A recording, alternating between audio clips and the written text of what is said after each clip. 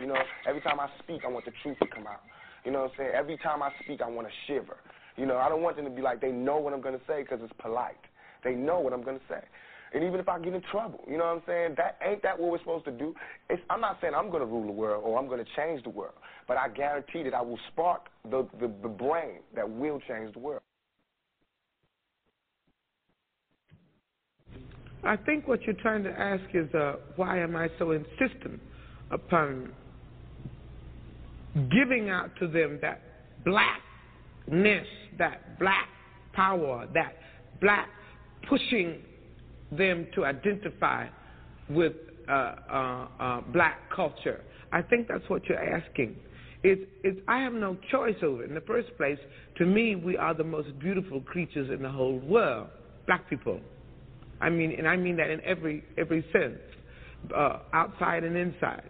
And to me, we have a culture that is surpassed by no other civilization, but we don't know anything about it. So again, I think I said this before in the same interview. I think at some time before, my job is to somehow make them curious enough or persuade them by hook or crook to get more aware of themselves and where they came from and what they are into and what is already there, and just to bring it out. This is what compels me to compel them, and I will do it by whatever means necessary. I am your host, Montoya Smith, a.k.a. Black Socrates, along with special guest co-host Ty Tucker, and welcome to the Mental Dialogue Talk Show. We are the return of intelligent radio as we ensure the free flow of opinions and push the envelope on the questions America's afraid to ask in the mainstream media. Good morning, Ty. Thank you, Queen, for being with me. This is your first time as a special guest co-host.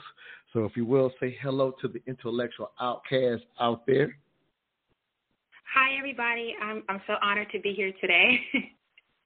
No, absolutely. We got a very special show that I specifically asked you to be on, and so we'll go ahead and let the cat out the bag on the discussion question, if you will, before we introduce our special guest.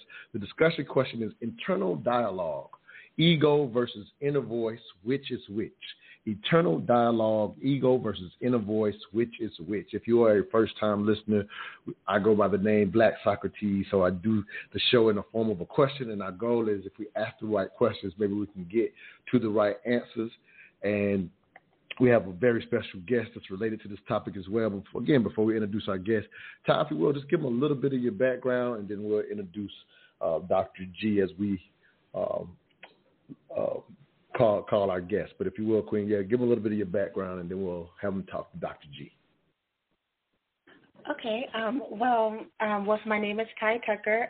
Currently, I am a PhD candidate where I'm in the field of social work, where I'm studying the impact of racism and ableism. And prior to coming here, I did practice a little bit of therapy, trying to get my clinical hours, but then I stopped to come to school. I have a bachelor's in psychology. My master's is in social work, and I have a small business back at home. But I'm just so honored to be here, so I guess I don't know what else to say. Now, you said everything that you needed to say. Basically, you're in this field, and that's why I requested you to be our co-host. So you're getting introduced as one of our Queens of Intellect members for our intellectual outcasts out there listening. Dr. G, you've been on the show before. Dr. Gerald Hassel, formally, if you will. But Dr. G, if you will, say hello to the intellectual outcast and give them a little bit of your background as we get into this morning's discussion question. Yes, good morning. Good morning. My name is Dr. Gerald Hassel. I'm a psychologist. I've been working in the field since the 1980s. Got my doctorate degree in 1997. Did my dissertation on the impact of father absence on African-American boys. And have been in private practice for 25 years, done many different things in the field of psychology. I'm currently semi-retired and living in Cancun. Love it. Beautiful. I know a lot about that move, getting, in a sense, out of the States and just really enjoying your best life at this point. So glad to have you on, King. With that said, we're going to get started the way we always start. Ty, you are a long-time listener, so you've heard this process. This is your first time, if you will, I'll say on the spot. When you heard the question, internal dialogue, ego versus inner voice, which is which? When you heard the question worded that particular way, can you recall your first initial thought? My initial thought was, this is exciting. This is going to be a good one, because I do think that sometimes it's really challenging to distinguish the difference. And sometimes when we kind of go within ourselves, you may be hearing your ego. Is it the inner voice? Is it your nervous system? And so I thought that this right here was going to be a really needed dialogue to kind of help people strategize to kind of come back to their inner truth. No, I love it. Same question for you, Dr. G, if you will. When you heard the question worded, I say, hey, I need you for this show.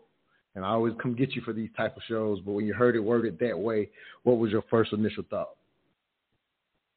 Yeah, similar to the other guests. I mean, like one of the things that first came to my mind was interesting, to be able to unpack this and kind of deconstruct it and put it back together from a position of power can be very beneficial to your listeners. It's something that is unavoidable. Like, we are all subject to it. So the question is, who is the programming and what are they programming us to think? All right. So to be able to deconstruct this topic, man, is relevant to every living being on the planet right now. So I thought it was extremely interesting. No, absolutely, and thank you for, again, being part of that. I thought about this morning, and I was like, man, I wish I would have called it mental dialogue, ego versus inner voice. And I thought about that this morning because I did some promotion for the show, internal dialogue, mental dialogue, because what I said in one of the promotions, which I've been saying for years when it comes to the actual, if you will, title of the radio show. And for those that don't know, this is actually an extension of our community club, which is the Mental Dialogue Community Club. This show is just a way that we stay basically in communication every weekend for our community club, because what I've always said about mental dialogue is if we can improve the conversation inside of your own head, you will be better. Therefore, the community will be better. And so ultimately, for all of the live events that we have in the community club here in the Atlanta area, again, we use this weekend to stay in contact with each other and to have deeper dialogues, because that's what we're constantly doing. As our motto say, all I ask is that you think. But as you said, Dr. G, this conversation is really attuned and powerful for all of us, because I think if I remember, even when I was talking to you about it, and this is something that some people will obviously go deeper into this after we go through the break. But if I remember our initial talk, part of your understanding, again, I may have this wrong, but you can correct me if I do, but part of your understanding of, okay, what are we trying to have a conversation about, is even the distinction of people even understanding that there is an inner voice that's not their ego, because so many of us are unaware of, quote unquote, the true voice. And again, I think I recall us kind of just trying to get that clarity when we were first discussing. But at the end of the day, even if we didn't have that mix up, there is a difference, and most people are unaware of that. Is that fair? We got about a minute and a half before break, so I'll go ahead and give you a thought, and then we'll go to break, Dr. G. Yeah, I mean, to make the distinction between the ego and the true inner voice, I think probably we can look at it from the perspective of conscious and then the subconscious, being unconscious, right? So, when we have our thoughts and we're thinking, we are having a conscious dialogue and conversation. But then there is a deeper layer, which is in the subconscious, and there is this subliminal conversation that is taking place that is really based on making decisions and not so much thoughts, right? So this really deeper level is a decision maker. The conscious level, if we say it's the ego, are the thoughts, right? So, we can take a look at how do we, one, become aware of the inner dialogue, and then two, how do we go deeper into the subconscious to see what has been planted there, sort of like a virus on a computer software was planted there, and then begin to reprogram that subconscious mind, because that's where really the decisions are made. Nah, that's a very good distinction. And even me listening to you, wanting to do this show and always curious about this type of thing, I love that, whether decisions are actually made. I've never even thought of it or heard it that way. We'll be right back. We're listening to the Mental Dialogue Talk Show. We'll get hot and heavy into this morning's discussion question: internal dialogue, ego versus inner voice, which is which? The phone number to get in if you want to ask a question of our special guest is 646-787-1691. You will have to press 1 to let us know you want to speak. We'll be right back. Well, all I ask is that you think.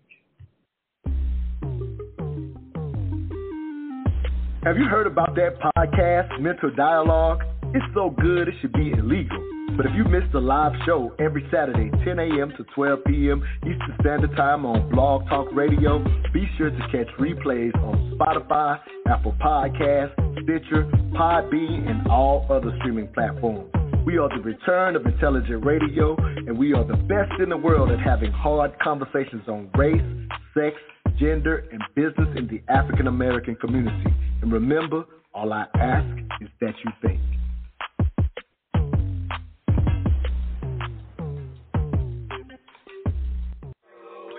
Hey, Sminoff, where you find that Prince Founder of the Times on vinyl at? Real talk, you got a dope vinyl collection. What, you been collecting them like over the years or something? No, actually, I just started my collection. But my man Tobago over at DBS Sounds, he be hooking me up. You remember DBS Sounds? On the South Side? They still around? I figured most of the record stores in Atlanta be closed by now. Hey, vinyl is the new wave, and DBS Sounds got the best collection in town. You can still go there and flip through vinyl. They still got CDs and mixtapes too. Let me check their IG page at DBS Sounds ATL. They still be having artists in stores and everything. Hey, you want to run by there? Hey, man, I ain't got time right now. I got to go back to Cali tomorrow, but I might have to catch them next time I'm in. Oh, nah, you good. Even when you get home, you can just shop at their online store at dbssounds.com. They'll ship directly to you anywhere in the country. Matter of fact, jump on dbssounds.com on your phone and order straight from there. Word? Hey, I'm about to get my music game up. Hey, what's their address in case I get a chance to swing by there? I'm going to pick up that new Kendrick Lamar CD. Oh, they at 6604 Highway 85, Riverdale, Georgia. Bet. Self is what creation gave you, is what nature gave you. You know? You come from the womb, you come into this life. That's self. But while growing up, based on the condition and based on your environment that you grow in, it develops a false state of self, a false sense of being.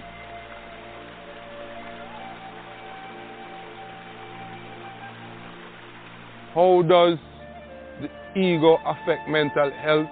The ego creates a false world around self, misleading self in the wrong direction, causing self to malfunction when caught up with reality.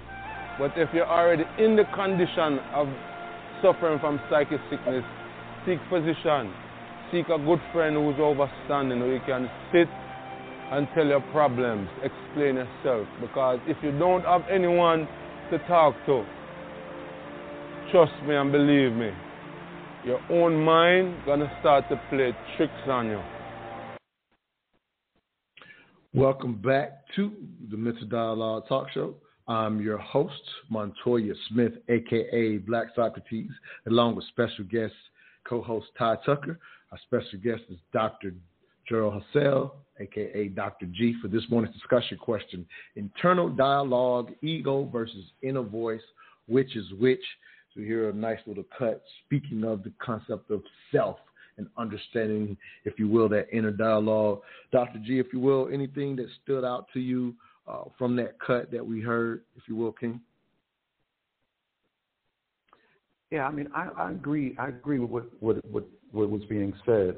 You know, the only distinction that I would make is that the self is the ego, right? And so, like, for example, if you take a look at gender, right, the self is then trained through culture and society, males have a certain value and females have a different value, so this becomes a part of how we identify as self.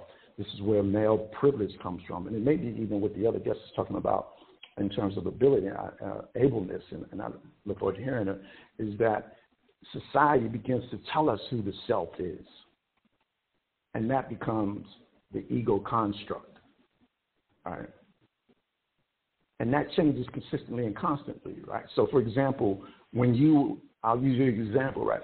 When you're in the military, yourself, your identity was changed and molded and added to, subtracted from, in terms of being a soldier, right? And so the self is very malleable.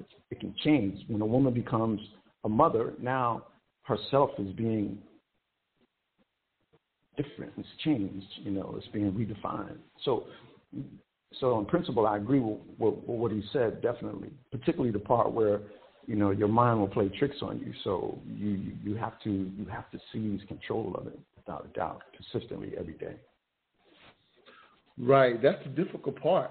The difficult part is seizing control and not knowing that you need to. Because when you say that's, in a sense, the bigger issue, it's like if you're fortunate enough to, in a sense, have your basic needs met in life as a human. You get beyond, not that everybody has had to survive, if you will, but just understanding, if you will, just even bringing in Maslow's hierarchy of needs. And it's like, to a degree, it's not until you have your basics met that you're even able to extend and think about even a dialogue such as this, right? And so once they've met, you could be, as you mentioned earlier, Dr. G, be in control and never even know, because you don't know that you even need to seize control. So that's what makes this conversation powerful in my mind. It's just being aware of not of the fact that your self or ego, as you say, is not who you truly are. That ends up being a huge issue. One more thought on that, and I would love to hear Ty's thoughts, so she may have a question for you as well. No, you're exactly right. Awareness is the first key, So I would agree with you 100%. Because, we until we are aware of in the dialogue and how it's been programmed, you can't change it.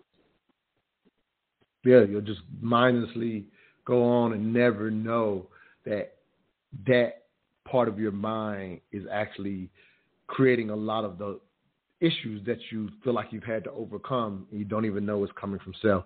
But Ty, please jump in, Queen. You can thoughts about the cut, Dr. G, or any questions you may have. I just really love where, the direction of the conversation and how it's going. I think the word seize control, I think that's really powerful, because I do think it takes an awareness, but then even the nuances of that, to where seize control of specifically what aspect. So let's say if we're talking about, okay, I'm a woman without a child, but now I become a mother. That is a constantly changing new role. And so how do you find the balance to kind of say, I recognize this new identity, but what happens to the prior one? And so I was going to ask the question,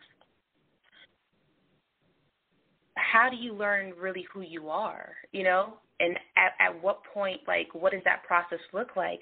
Because it does seem like to kind of seize control of something, you have to have awareness that something has changed, but specifically what has changed, is that a positive and negative thing? And then how do you grow within your times or grow within your environment to know if that change is possibly a good thing for the new conditions that you're under?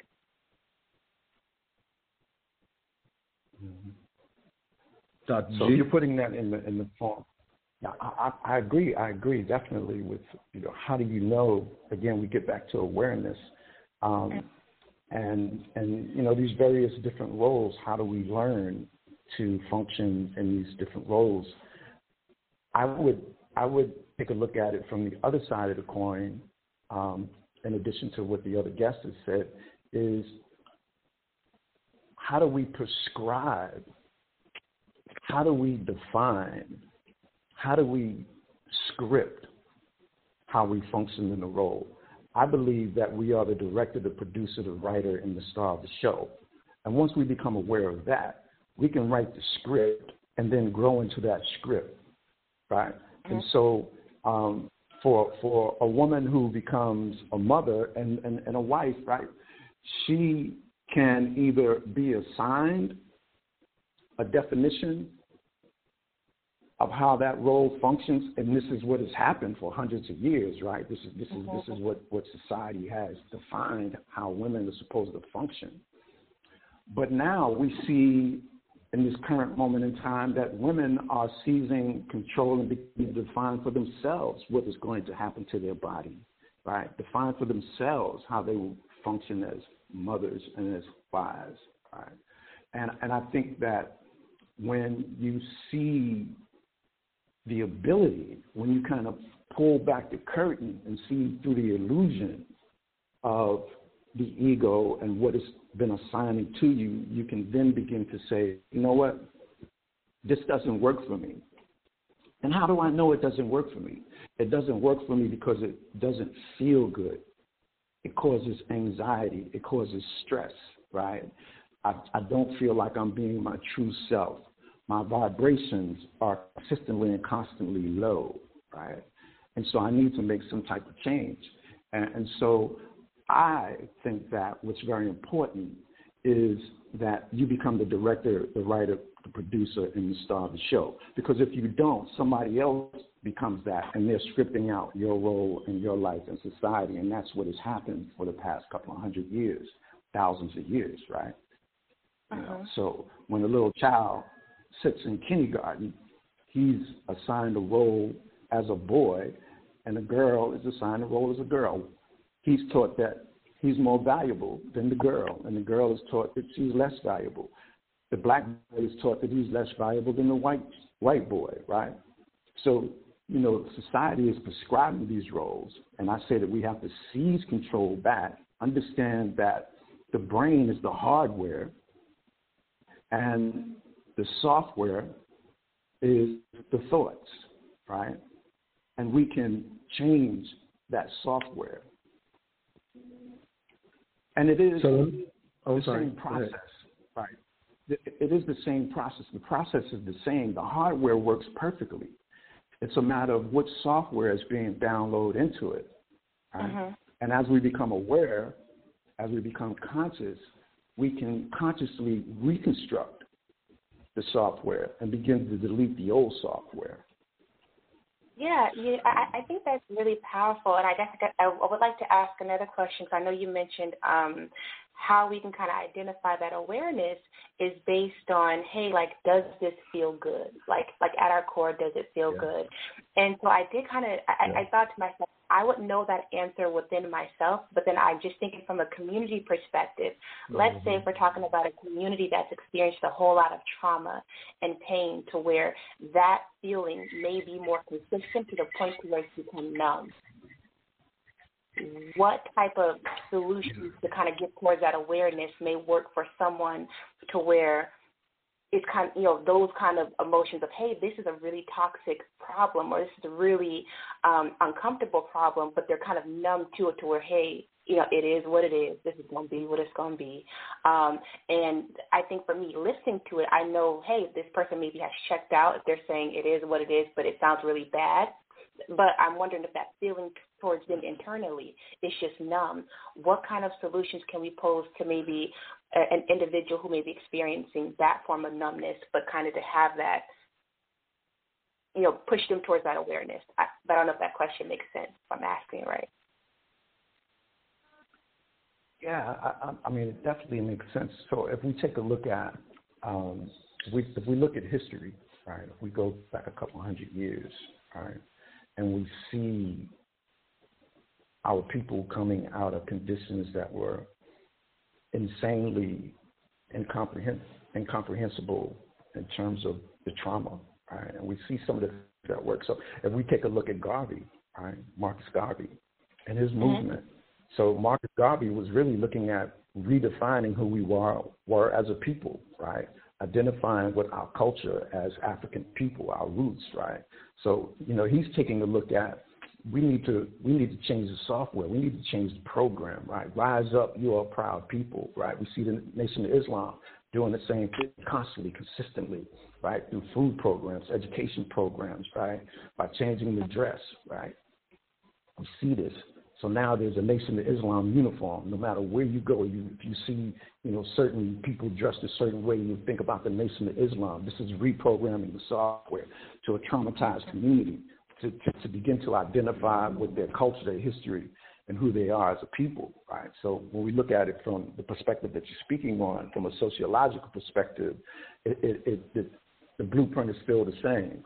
It is to come in and deconstruct the identity, deconstruct the illusion, and take it away, and then put it back together in a way that serves you.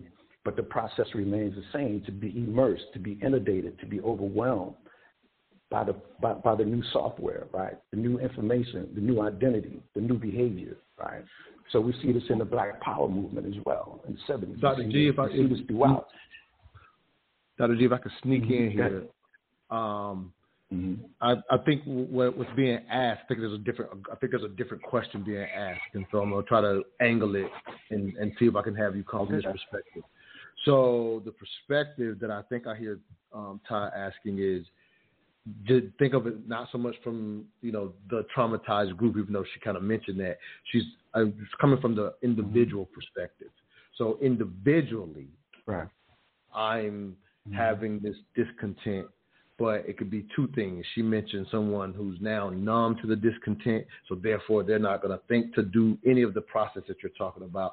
And I would even offer that even people that are not necessarily got to the point where they're numb, but this bad feeling is going to be related to other things because they've never been introduced to what we're talking about here, which would be the need to reprogram. So if you're having this discontent, and as Ty said, she's in a space in her life where she can relate and do exactly what you said. She can recognize, okay, I'm having some discontent. My soul, my whatever is not sitting well with this. I need to, in a sense, have this interdialogue.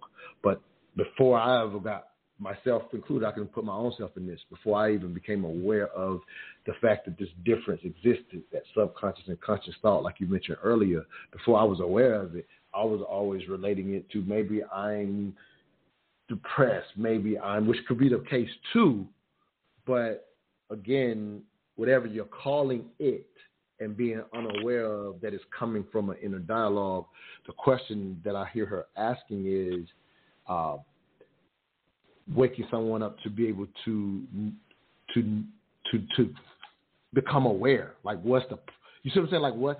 Not what's the process to change it, but just even the process to awareness. I think that's identifying what you're asking, Tiger. You can jump in and clarify. Yeah. If not. Yeah. So does that make sense, Dr. G, versus just saying, hey, the process has to be this? That doesn't work if I don't know I need to do it. Does that make sense, Dr. G? Yeah. I mean, that's a very difficult and challenging scenario for someone who doesn't think or they're not aware of their own pain and trauma. I mean, what can you do for them? They're aware of the pain and drama. They're just not aware of this dialogue helps improve it. Like becoming aware of their, their ego, making them fearful or whatever. Right, but when I hear that someone is numb, right, like they're not feeling, right, like there's this disconnect, they're not in touch, right, so they're not feeling.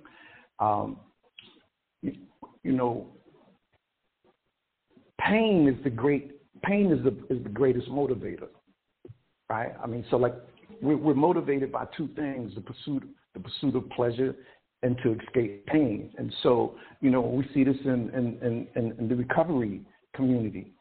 Until someone bottoms out and experience the pain of their condition, they have to accept that before there can be some change, right? So if I'm numb, if I'm not even aware, it's very difficult to bring about change, all right, until the person feels the pain.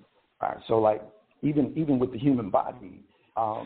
Hey, Dr. G, let me jump in real quick. Got to go to a break. Sorry about that. We'll let you finish that thought coming out of the break. Do apologize.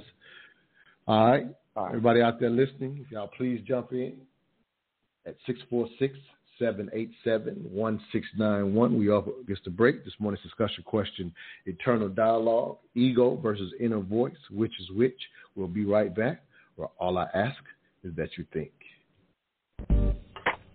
Do you need marketing designed specifically to compete in today's digital age? Well, look no further than Emoredge Digital Business Solutions, a marketing agency that's well equipped to provide solutions to the challenges faced by businesses looking to acquire and retain customers in today's ultra-competitive marketing world. Whether it's video creation, website or logo design, mobile app development, social media and email marketing, or e-commerce design and development, Emoredge Digital Business Solutions has the answer. Visit them at emoredgedbs.com. That's EMOREJDBS.com, or call 864-221-3632. That's 864-221-3632. Emoredge Digital Business Solutions. We're the solution to your marketing challenges.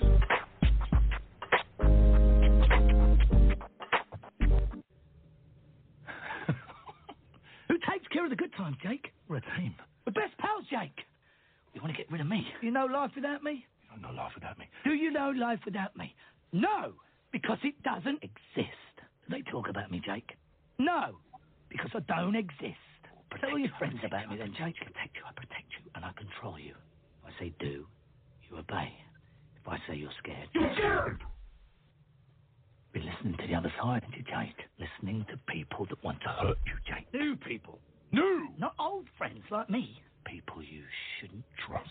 Not me. I've been your friend forever, since the beginning. Get rid of them, Jake. Forever. They're the enemy, not me. They're new. I'm old. I say they go. I say you do. You're weak without me. Weak. It's us against them, Jake.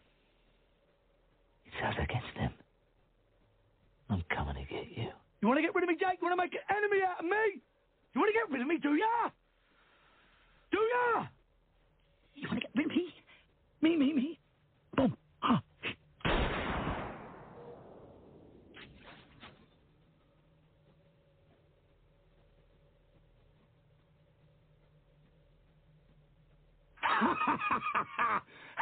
Still here, Jake. How long have I looked after you? You can't win this one without me. Oh, no. You know why? I am you.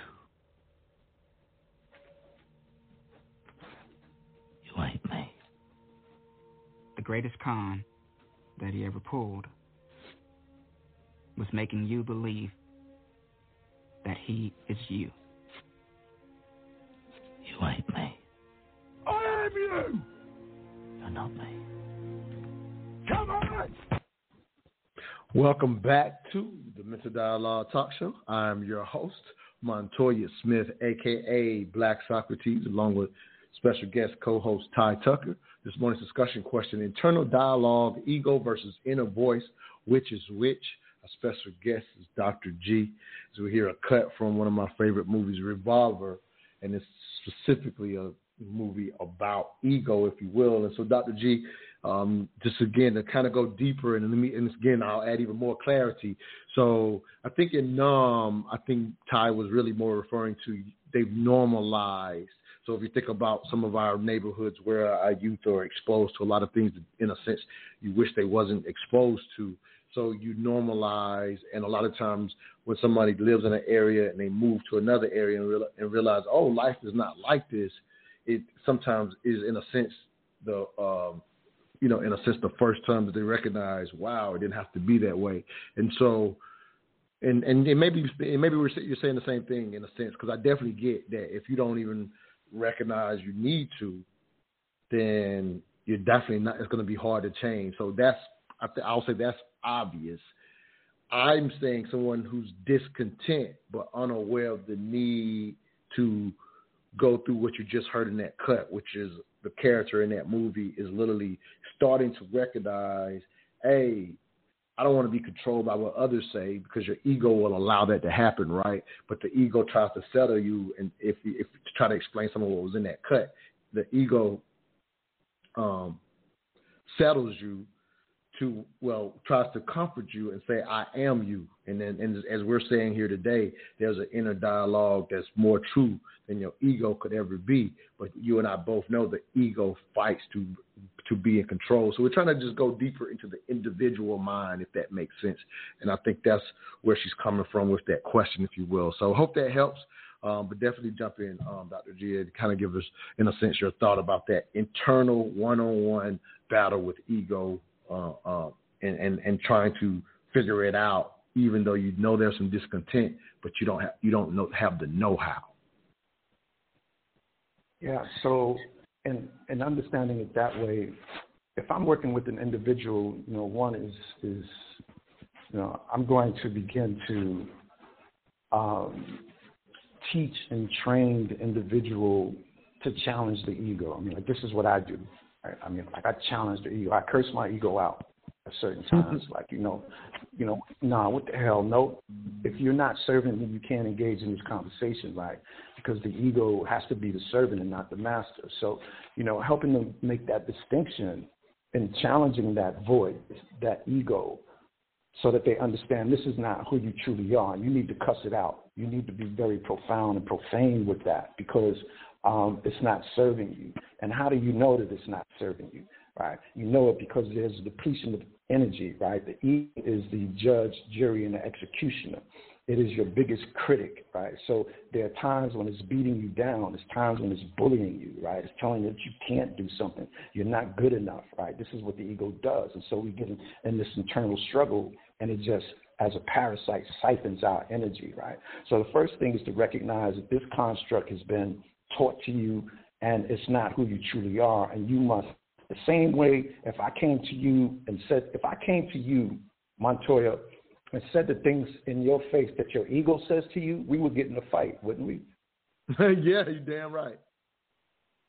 Right? We would. Damn absolutely. Right. And if you did the same to me, we would get in a fight. It would just be automatic, right?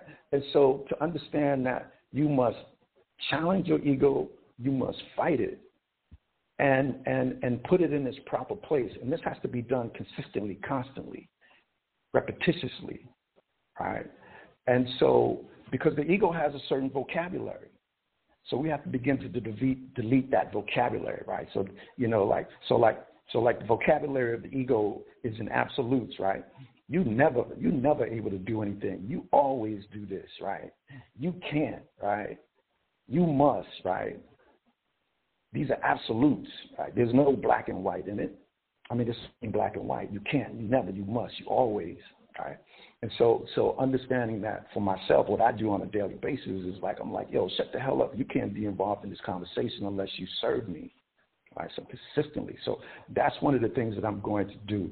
And I'm going to do it in a couple of different ways. One way I'm going to do it is that I want my client to script it out, right? Because I want the experience to be multisensory. So I want you to write it down. I want you to use your phone and use the voice recorder on your phone, right, to make short voice recordings of affirmations, right? I want you to listen to things that build your vibration up and your energy up consistently, constantly. I want you to move your body, right, and at the same time, because, you and I have talked about, to me, the power of celebration, right, where you're celebrating yourself, right, every milestone. And I've shared with your listeners before, I was down so low that I celebrated tying my shoe. And when I made a bow, I was like, beautiful, perfect. That's an incredible bow, right? Because I'm retraining my mind. I'm taking control from the ego. I'm changing the vocabulary, and I'm putting superlatives in: beautiful, incredible, remarkable, powerful, unstoppable, resilient, right? This is now the new vocabulary that's being downloaded into my mind so that it can be embedded into my subconscious. So I'm going to be teaching my client to do those types of different things, and it has to be multisensory. All right? It's what you watch, it's what you see, it's what you hear, it's what you feel. All right? So that we can turn up the volume on the experience. Does that make sense? So no, it makes sense. I'm gonna get Ty back in here as well. I'm gonna tell you something that stood out in what you when you first started delivering that the vocabulary of the ego. You never this or you ain't that, and all I thought is a lot of that vocabulary when somebody is made to be aware of even the discussion that we're having today. Again, we know that it starts with awareness. And so when I heard you saying that language, I'm thinking about how many of us, that language has come from what we heard as a young child, from a parent, from an uncle, from our friends, so consistently that here's the breakthrough, if you will, is you now accept this as something that's true about yourself. And when you understand what we're talking about today, you will find out that that's not even true, even though you began hearing it at a younger age, and now your own voice repeats it. You know, you're 27, you're 37, and come to find out it wasn't even true. That's what kind of popped out of my head. So if you will, a quick thought on that, Dr. G, and we'll go to Ty.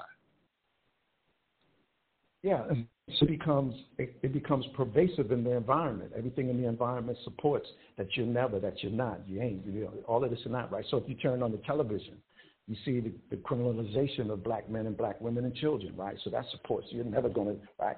You know, I've done workshops in prisons, right? And I've asked guys, how many of you thought that you would be here in prison or dead by the time you was 21? And almost 99.9% of them raised their hands. Right? Because this is what they were socialized to think. It's the images on television supported throughout the society, throughout the culture, right? So, yeah, once we become aware that this illusion, this big hoax has been placed on us, we can deconstruct that, right, and get to the true essence. And so we can use certainly African culture as part of that solution.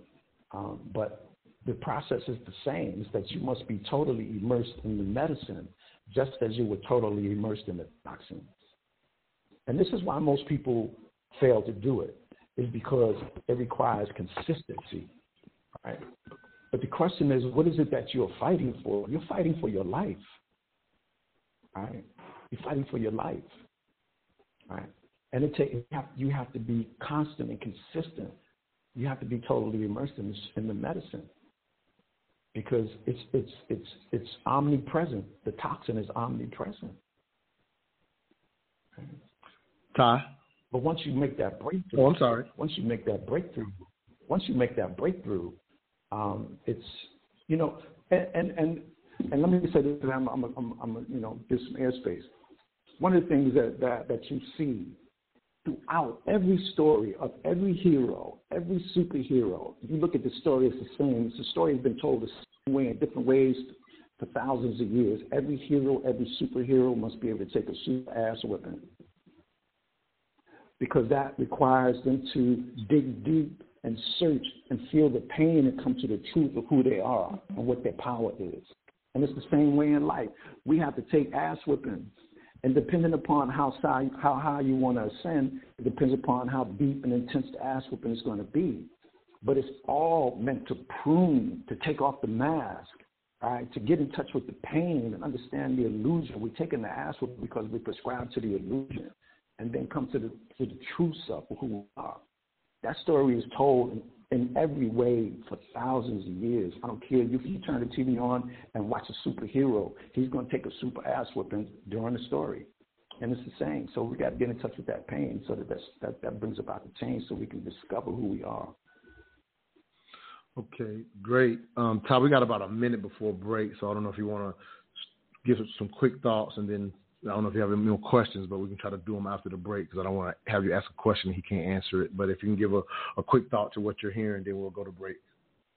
Yeah, I think everything that I'm hearing is very powerful. I think even talking about how, you know, a lot of the voices that we kind of hear could probably kind of come from childhood. And I think that that's the hard part, when a lot of maybe those voices came from the people that we love the most. And so when you know, and who we love the most and who are also linked to our survival. And so that makes it even more impactful, you know, and so that's why, yeah, Yeah, and love. Love, our survival, our known. And so when I heard the doctor basically say, you have to remember, though, that you're fighting for your life, for you kind of to, get to go through the pain. You're fighting for your life. But I think also on the reverse side, a lot of people say the same because they're fighting for what's familiar. And they're fighting to stay in the known with some people, because then that kind of confirms their environment. That confirms reality for them. Oh, that's very powerful. Let me make this announcement, and we're going to go to break, and we'll come back and continue this conversation. But if y'all know anything about me, I love to introduce you to kings and queens helping to raise the culture. So I'm very excited to introduce our listeners to our latest sponsor, Isabel Drawn, as she puts on the Loud Whisper Reignite Your Voice Women's Conference. I interviewed her recently, and this is what she had to say about the conference.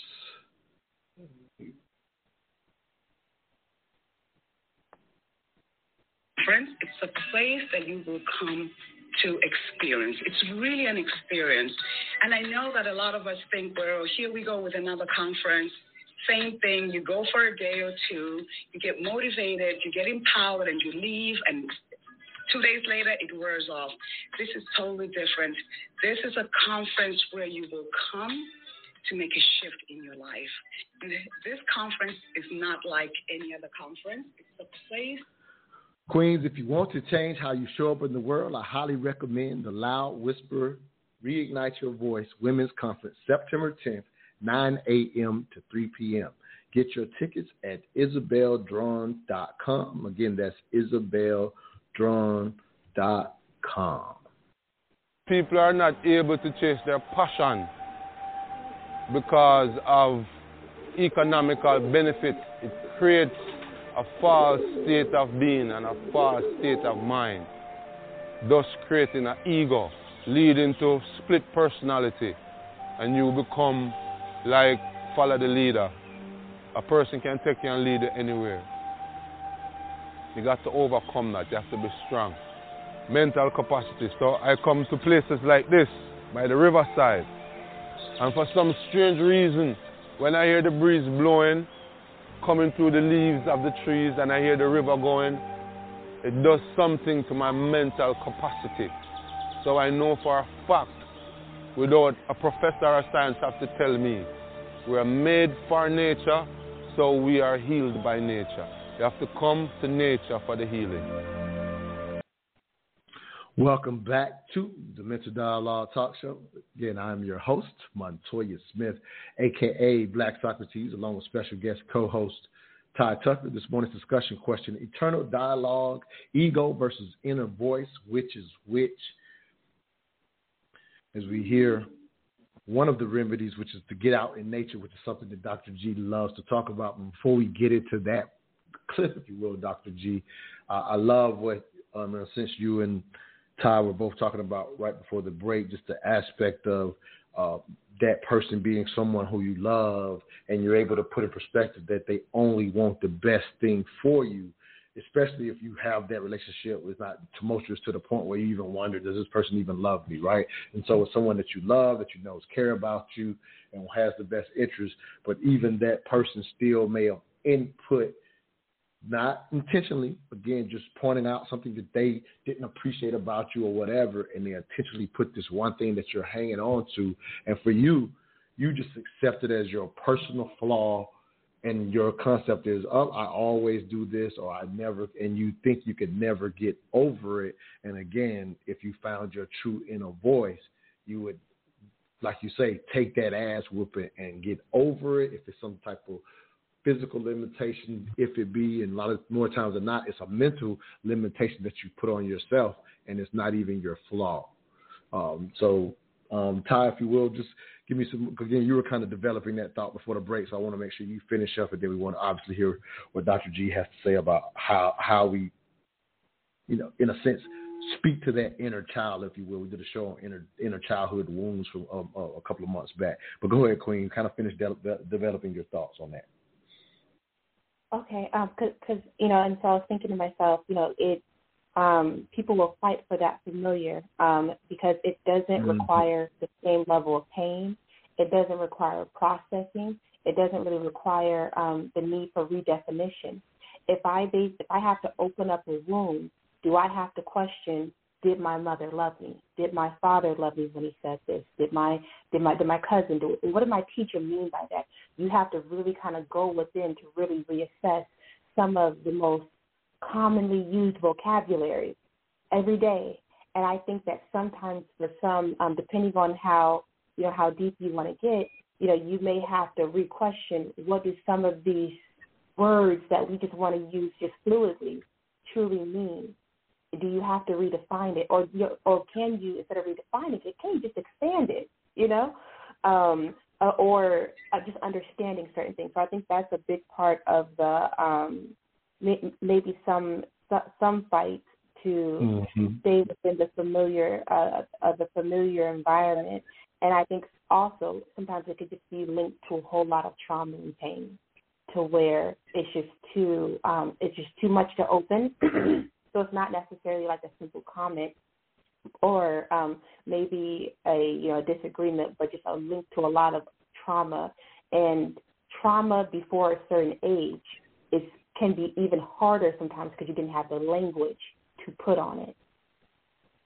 And so that could be something that some people are trying to overcome too, to where it's just a really hard fight to be in that space. But then I read somewhere one time where it said, pain flows throughout the family until the next person is ready to receive it. And so the next person is what? Ready to receive it. And so, and I think that they use the word, ready to receive it, like in a very, not like in a concrete kind of way, like I'm open for the pain, but it just flows throughout the family to the next person ready to receive it. And so, if you're listening to this, just being cognizant that if we don't, as the individual, choose to kind of go through some of the pain and do some of the work, when we do that baton pass off to the next people in line, we may be passing on the baton stick of pain to the next person who's open to receiving it. And so we have to think about how can we do our, the work that needs to be done within our family systems. Because for me, I'm a firm believer that, healthy communities come from healthy families. And then healthy families are marked up with different individuals. And so the moment that one person in that family is ready to break that cycle, break that pain, or open things up, it does kind of create some type of trickle effect within that family. It may not be rapidly, but at some point change does happen because people aren't going to be passing on the pain through you to the next person. That's so powerful. That's so powerful. And here's a word that comes to my mind, Dr. G, and I would love for you to address it because I think it relates to, again, we're really right now, if I'm, in my opinion, still focused on the awareness, right? Because, again, you can't fix this if you're unaware. And so sometimes the language that is now stuck in your head as an adult that you're still contending with is, in fact, come to find out when you break it down, it was a projection sometimes that this loved one was sharing with you. Or, as you already mentioned, Dr. G, and the work that you've done with your book in trying to specifically focus on helping African-American boys, if you will, it's just even projections of the entire education system, right? The projection of how far you can go and how far you can reach. Or here's a quick example that's just popping in my head right now, live on the air, is I got a brother that I follow on IG on Tim Jackson, and he talks about, for example, when he puts together programs for young boys to learn a specific trade or get into tech and things of that nature, and saying, but on the other hand, if you put on a football camp, there will be lots of boys, whereas you might only get 10 or 20 boys for a tech camp. And I'm pointing out this example because it also speaks to a level of projection of even parents to a degree believing maybe what their children can or cannot be. And the football camp is loaded because we're, in a sense, focused on a 1 in a million chance versus the 1 in 1,000 chance that is probably more appropriate. But if you don't project it, you will never send your child in that way. And as an individual, you can contend with those lower expectations, whether teacher or parents, unfortunately. So I know I said a lot, but please jump in there and, make it relate, because I know you can do that, Dr. G. let me both the football and the trade is just a means to an end. And so you have a multitude of children going to the football because of the end result, right? And so if you were to put the end result of football players, which is living an opulent life, having wealth, having independence, and if you take those same images and put them on the side of someone who has a trade, having his own home, having 1 or 2 cars, being able to take vacations, it's the end result, right? So these kids want the end result, right? So if you start marketing someone who is an electrician or someone who is a fireman with multiple pieces of real estate, who has, the freedom and the time to vacation in different places around the world, you will get more children showing up, be electricians and firemen, because it is the end result that these kids are looking for, right? You see what I'm saying? Right? So we're seeing these athletes living these incredible lives, but I'm telling you, listen, I know electricians that live incredible lives. No, I love it, and right. let me jump in real quick. Let me jump in because I love that. I love what you're saying, and I'm just kind of swinging the angle to a degree. The parents will make the projections on the child, if you will, and sometimes limit where the child may head. The teacher may put limits they're operating on the child. from the same software. Right. And so what I'm saying is back to the individual, because I get exactly why the kids, like you said, they look at the end results. But I'm saying back is the individual you as the individual becoming aware that, in life, the projection that you have accepted may have came someone from their projection. So that's the dialogue. You see what I'm saying? So just becoming aware that something you're believing wasn't something that was necessarily true about you. It may have been their projection, their limit on you, and just that the dialogue of coming to understand that. And then because maybe I took it too far or whatever, but I'm just kind of saying, just back to the individual, like the process of them becoming aware. That person loves you. That was just their own personal perception that they put on you, and just even the process of that, because Ty talked about that, when you have to realize some of your inner voice may have came from someone you love you, and as she said, you may question, did that person even love you? And you may come to realize, that was their projection. They loved you, but their own situation is why they projected that on you. So just, what I'm saying, like that inner dialogue when you have to go through the process that Todd talked about, because as she said, it's comfortable to remain even though you need to go through the process. So any thoughts on that? Do you understand? Yeah, more from the individual than, why the kids go after it, if that makes sense. Yeah, again, there is, to become aware that you're unhappy or uncomfortable, or that you're depressed, that life is not working for you. To become aware of that, you feel it. It's multisensory. It's in your body. It's in your muscles, your tendons, right? And, to come to the decision that, I've had enough. Yeah. How does someone contend with having the understanding? Let's say it was their mother, that now that they come to their awareness, and now they're struggling with, oh man, this came from my mother. How does someone contend with that? Yeah. Because as Ty said, somebody they don't want to even think about that their mother gave them this thing that they're contending with right now. So we're trying to get into the dialogue from you as an expert. Tell us, how do I contend with my mother loves me, but this projection has harmed me in my life? Does that make sense? Right. So understanding the generational legacy of that your mother was doing exactly what she was socialized and taught and trained to do. She's saying the same things to herself and about herself. She did the best that she could. Your father did the best that he could. He received the same programming that you received. This is going on for generations. So to come to understanding that, and I'll make it personal in my own personal life, right? So in my own personal life, you know, like my father. Hey, let me do this, Dr. G. We're at the top of the hour, so I want to hear that story right after the hour. Sorry about the breaks, brother, but let me do this. At the top of the hour, take care of my sponsors, and we want to hear that story right out of the break. You're listening to the Mental Dialogue Talk Show, where all I ask is that you think.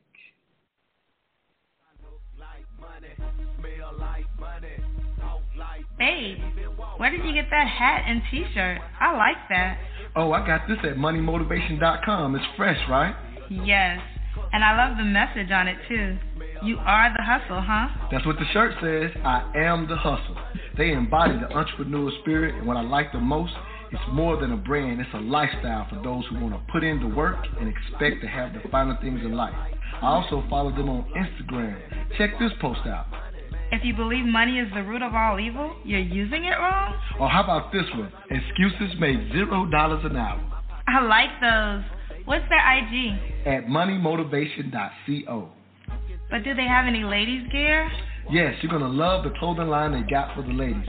Matter of fact, pull up their website, moneymotivation.com, and I'm going to get you a few things so we can both look like money. Everywhere I go, and everywhere I be. I don't even talk, they still know it's me. 'Cause I look like money, smell like money, talk like money, even walk like money.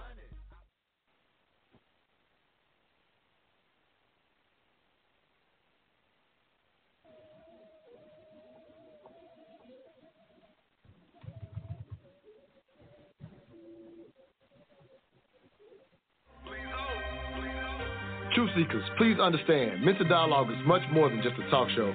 Each and every Saturday, we communicate with you for two reasons: to dialogue and connect. On the dialogue side, we cater to you intellectual outcasts who feel you have no place for honest discourse on race, sex, culture, and African American business. On the connect side, we've created a community where you can connect with experts specifically in finance, whether personal or business, and mental health, whether it's trauma or to optimize performance, along with all the other skill sets from other MD community members. Our mission was to create a virtual nationwide neighborhood where African Americans learn to trade ideas, goods, and services through social media, meetups, and this podcast. To become a neighbor of the Mental Dialogue Community Club, please visit us at mentaldialogue.com. We are better with you than we are without you. We can be neighbors even though we don't live next to each other. Hashtag raise the culture.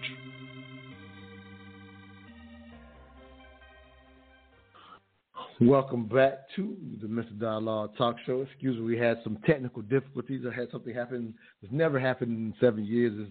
I got knocked off in the middle of a commercial, so I'm pretty sure everyone was confused by the silence. But either way, we're back in hot and heavy into this morning's discussion question: eternal dialogue, ego versus inner voice, which is which? Special guest co-host Ty Tucker, as well as Dr.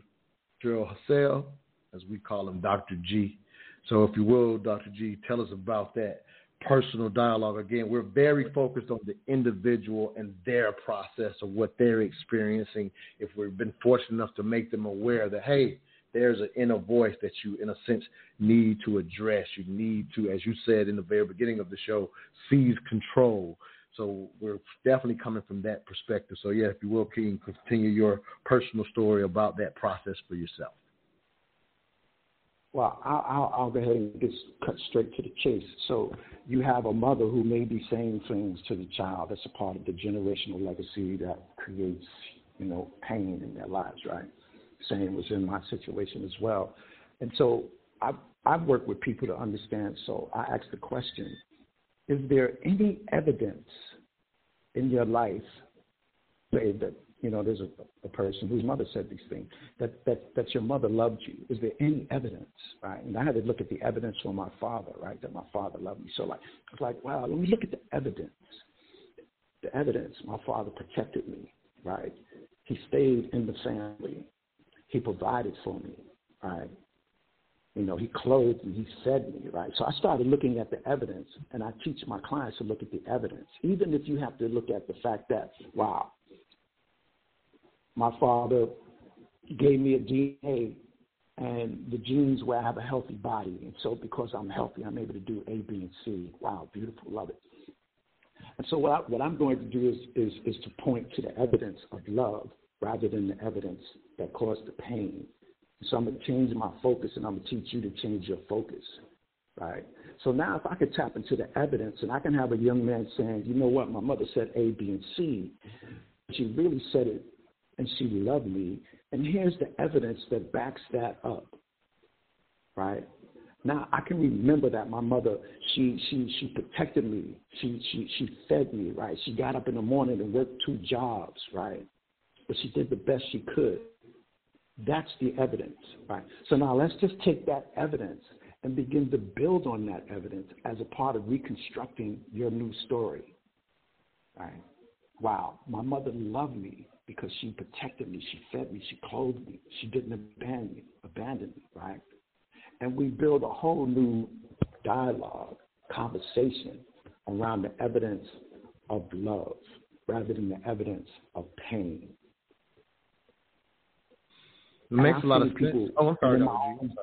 In my own personal life, right? My father's been dead for decades. But now in my prayer and meditation, I'm able to go into a space of gratitude and say, thank you, Father. Thank you, Daddy, for protecting me, for providing for me, for not leaving the family. Thank you. Right? Because the evidence that I'm focused on is the evidence of love. And we can all change our focus, right? Because some people, we get addicted to the pain. We get addicted to the neurochemical components of pain. And so we want to stay in it because it gives us cortisol, adrenaline, energy, right, or whatever. But when we change the focus to the evidence that is really present, we can find evidence of love and build a whole new story around that and change the relationship completely. Like my relationship with my father, even though he's been dead for decades, is totally different because I chose to focus on the evidence where he loved me. That really resonates for me, Dr. G. Todd, you do this work. You're having to deal with, not only children but adults, if you will, that, or as you say, experiencing some of what you're talking about. So, does anything Dr. G says, relates, and we'll get to the caller after you give your comments, Queen. Yeah, I can go in different directions in regards to that. But I definitely agree with what Dr. G said. I think just even within my own family, there was a lot of maybe pain in my relationship with my father until more so I looked at, and I'll use your language, the evidence that the love is there and has always been there. And I think that has, tremendously improved our relationship to where I focus on the areas in which he's consistent now, And as a result of just focusing on that one thing of, hey, this person's very consistent in this area, we're able to slowly build on other things and what was kind of happening back there and allow someone kind of to tell their narrative, their truth, because ultimately I don't want the baton of pain to be passed to me, for me to pass it on to somebody else. And so yes, I definitely agree with that. No, it makes a lot of sense. One more thing before we get to the caller. Can you even recall, as you obviously sounds like brilliantly have taken advantage of what Dr. G is suggesting here, you were doing in a sense on your own to mend the relationship, it sounds like.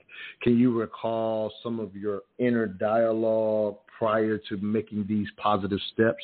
Like, what type of, can you recall maybe even something personally, your inner dialogue was this prior to, to the things that are starting to mend within that relationship? What were you believing that now you're able to move away from, just to even give somebody insight on internal dialogue, if that makes sense?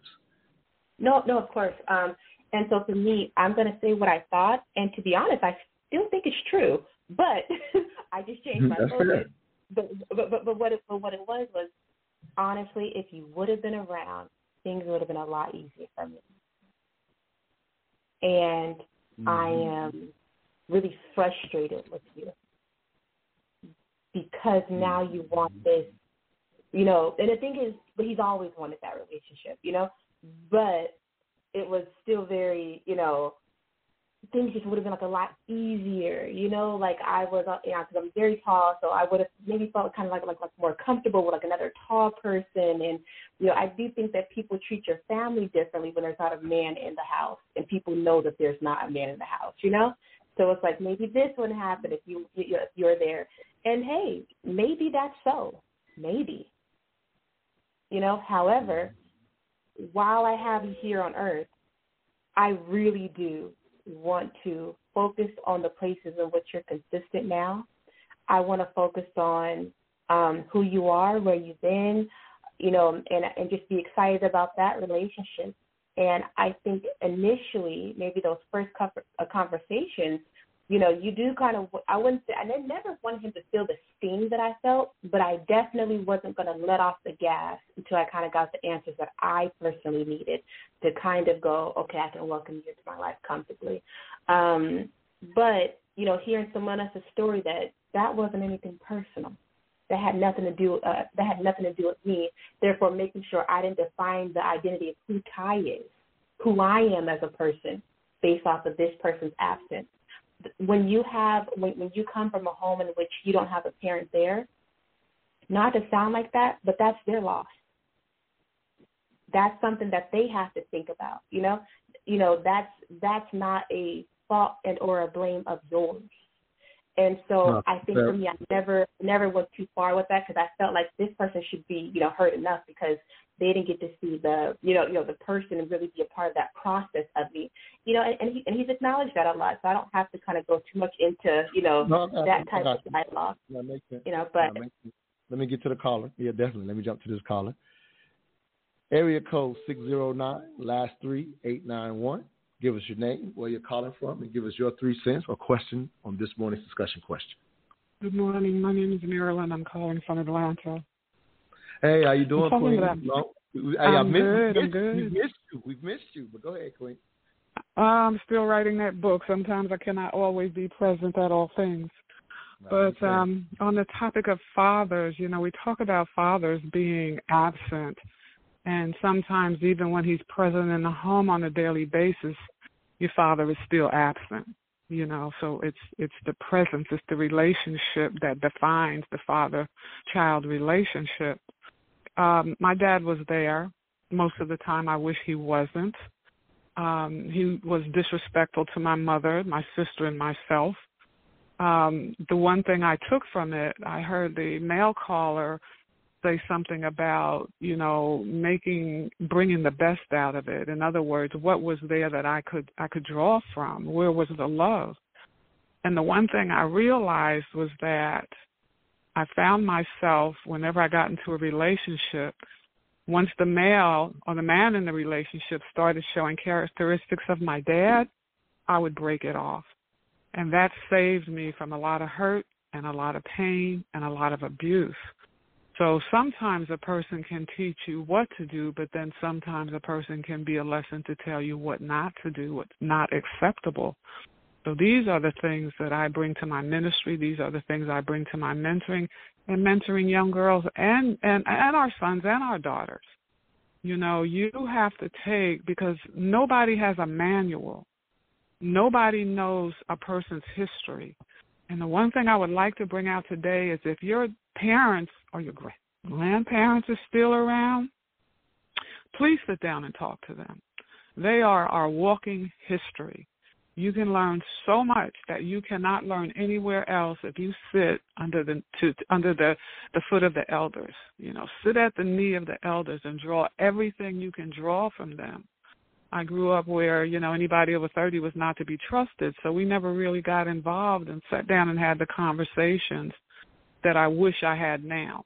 I wish I had the answers to the questions I wasn't smart enough or in tuned enough to ask. That's my 3 cents. All right. Thank you for your 3 cents. We are up against the break. I see my brother Kelvin trying to jump into this thing, so Kelvin will get you out of the break. We'll be right back. You're listening to the Mental Dialogue Talk Show, where all I ask is that you think. Hey, Smith, where you find that Prince Sign of the Times on vinyl at? Real talk, you got a dope vinyl collection. What, you been collecting them like over the years or something? No, actually, I just started my collection. But my man Tobago over at DBS Sounds, he be hooking me up. You remember DBS Sounds? On the south side, they still around? I figured most of the record stores in Atlanta be closed by now. Hey, vinyl is the new wave, and DBS Sounds got the best collection in town. You can still go there and flip through vinyl. They still got CDs and mixtapes, too. Let me check their IG page at DBS Sounds ATL. They still be having artists in stores and everything. Hey, you want to run by there? Hey, man, I ain't got time right now. I got to go back to Cali tomorrow, but I might have to catch them next time I'm in. Oh, nah, you good. Even when you get home, you can just shop at their... The worst betrayal you will ever experience is not from others, but yourself. The relationship that you have with yourself is the foundation for everything that you want in life. See, as women, we tend to betray ourselves a lot because we struggle to keep boundaries. We struggle to keep boundaries because we have essentially, unconsciously, lost ourselves in the roles we play in life.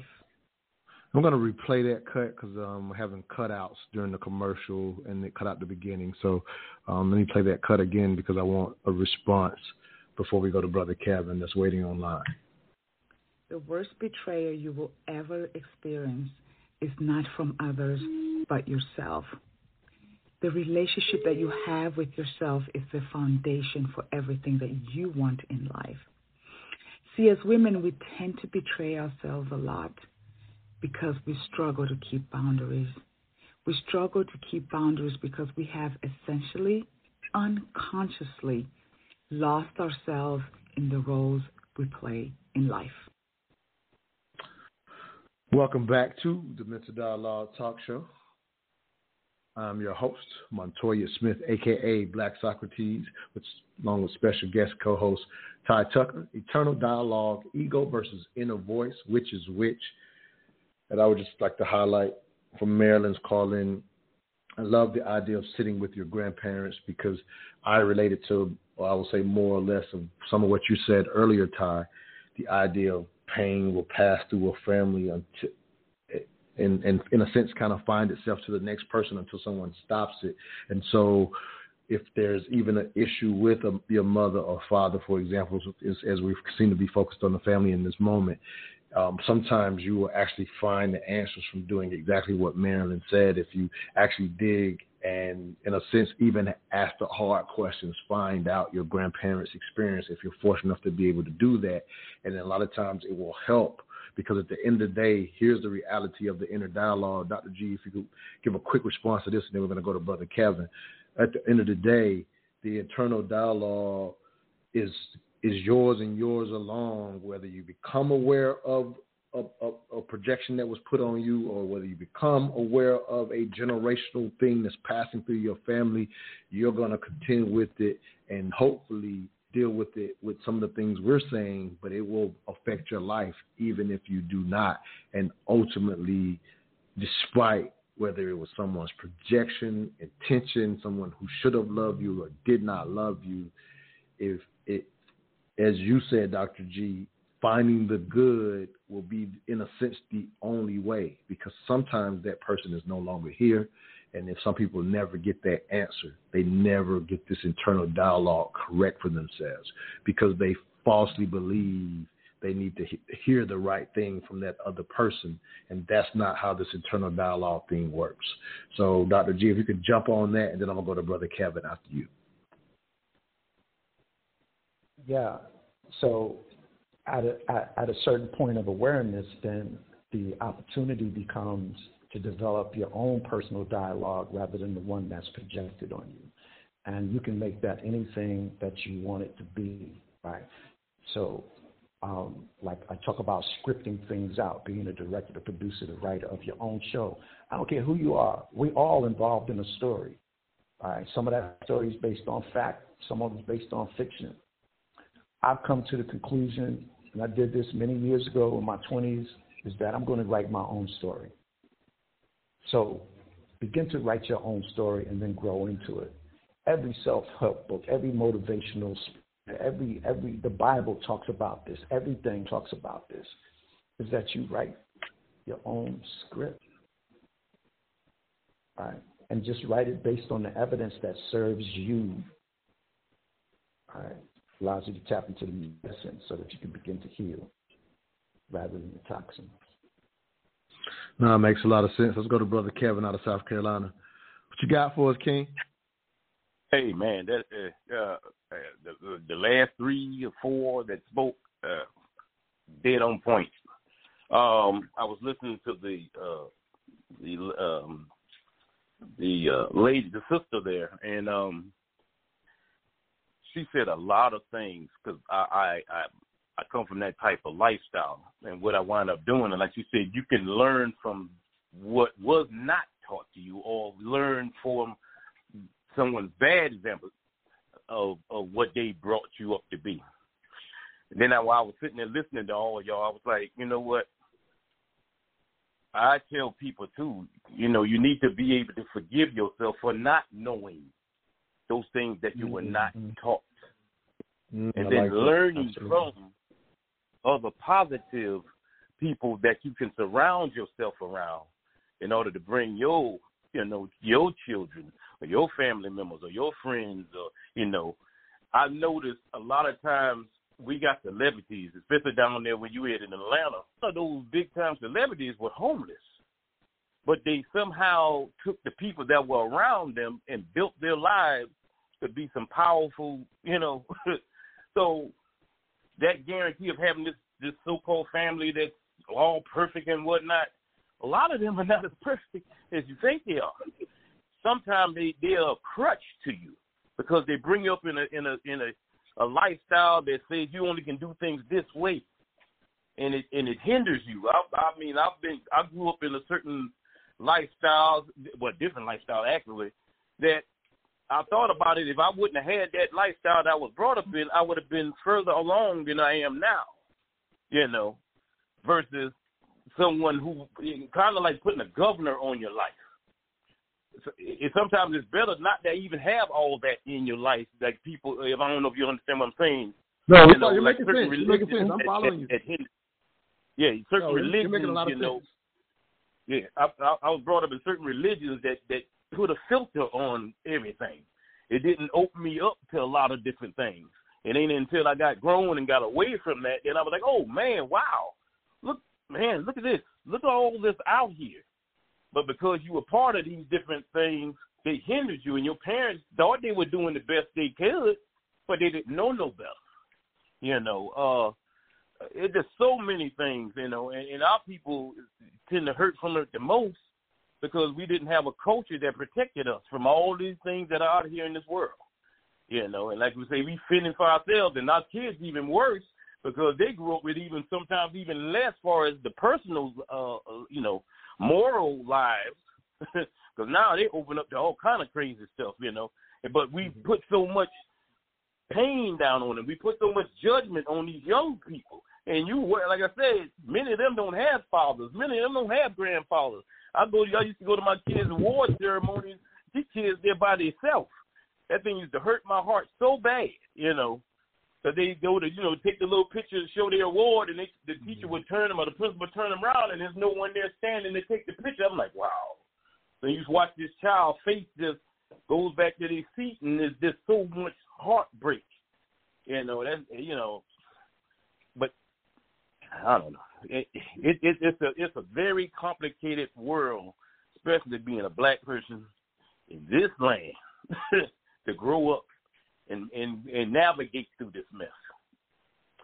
No, I'll say this to you, Kelvin. Yeah, I hope to a degree anybody that's fortunate enough to hear this broadcast, and we have someone like a Dr. G on, hopefully they pick up some tools to change that narrative, because it's not that I disagree. However, Dr. G is living out a very different experience because of his ability to, as he said earlier, consistently immerse his inner dialogue with a whole new story.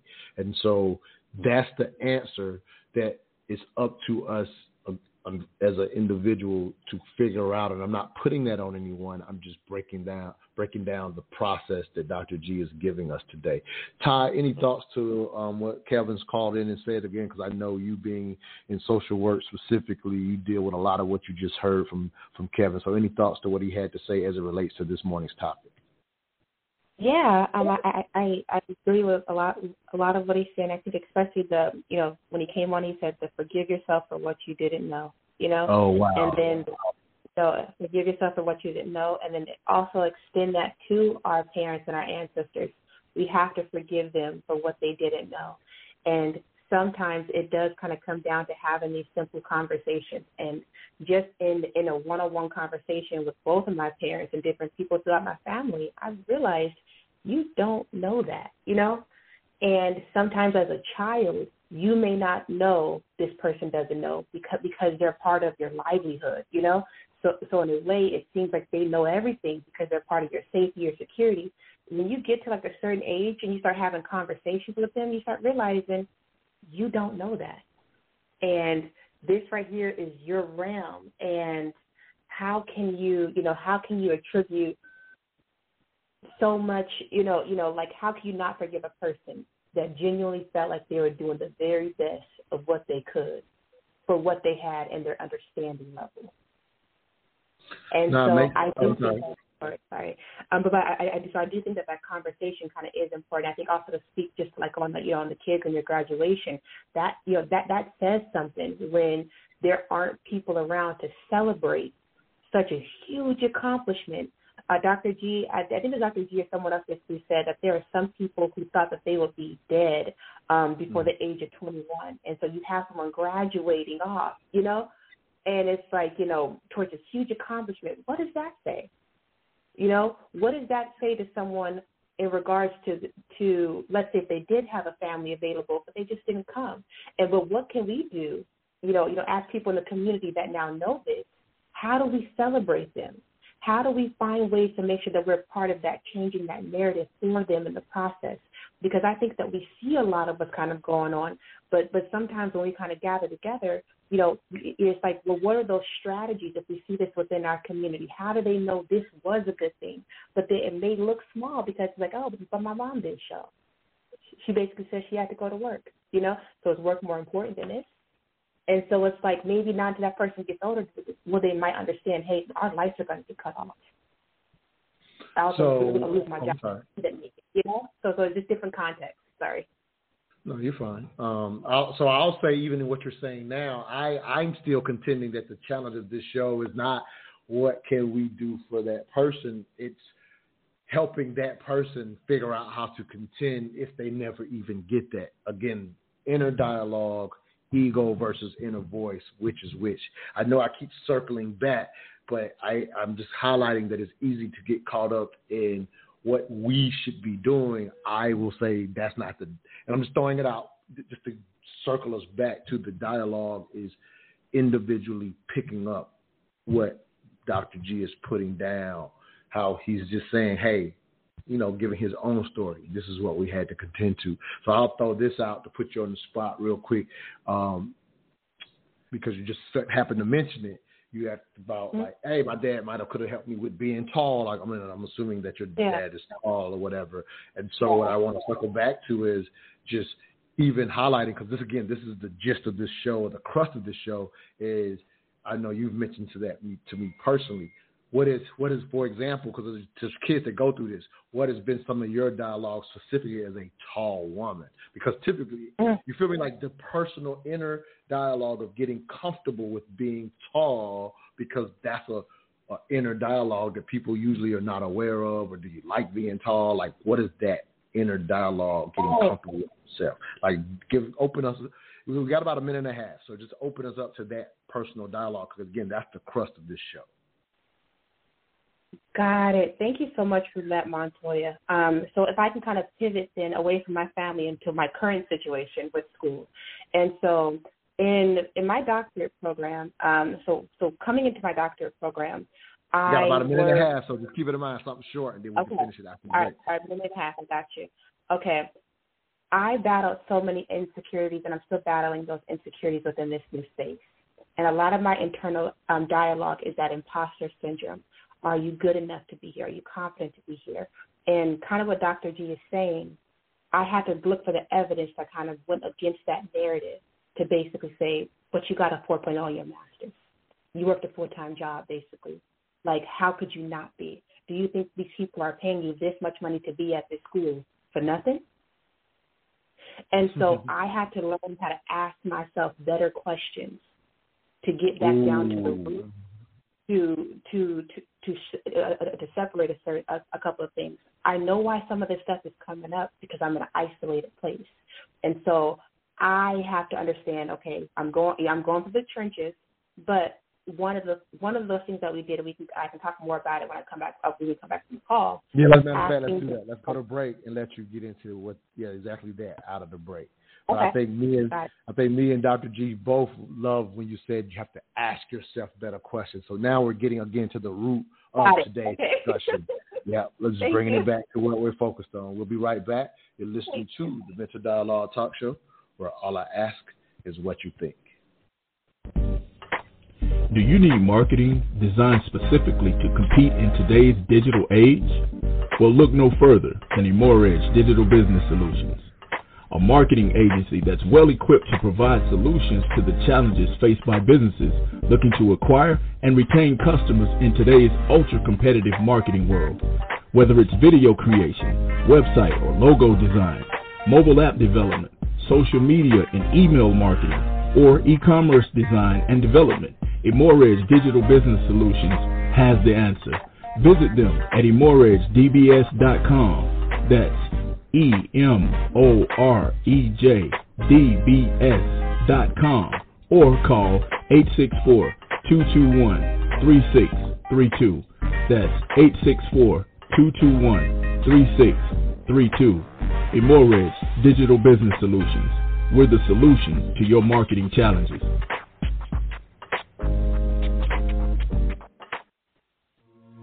The ego is the worst confidence trickster we could ever figure, we could ever imagine, because you don't see it. And the single biggest con is, I am you.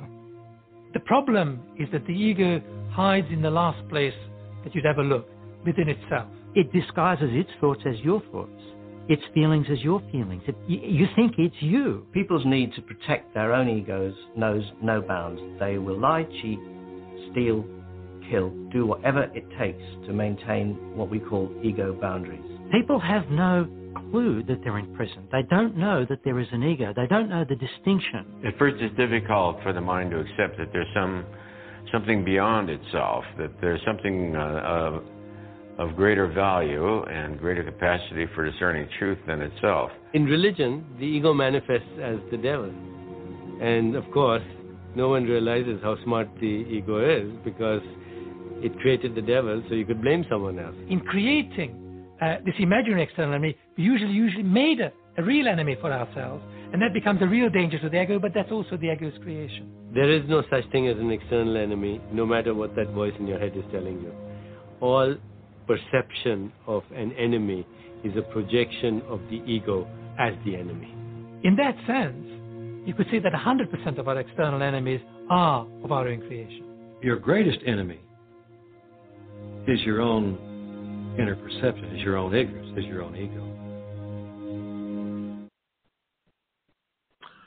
Welcome back to the Mental Dialogue Talk Show. I'm your host, Montoya Smith, a.k.a. Black Socrates, along with special guest co-host Ty Tucker. This morning's discussion question, internal dialogue, the ego versus inner voice, which is which? Our special guest is Dr. G. If you will, Ty, finish up what you're saying. I definitely want to hear Dr. G's viewpoint of that cut as well, but finish up your personal story as we kind of, again, focus on the inner dialogue and what we can do ourselves and the need to, because I love the examples you were given prior to the break of what you're having to go through and ask yourself better questions to process even what you're personally going through right now. So if you will, Queen, continue your story. Yeah, so right now it's about asking myself better questions. Because the clip that you played from the movie Revolver is like, oh, like that voice, like maybe it's not as deep, but it does sound a bit familiar of, how did you get here? Maybe you don't belong here.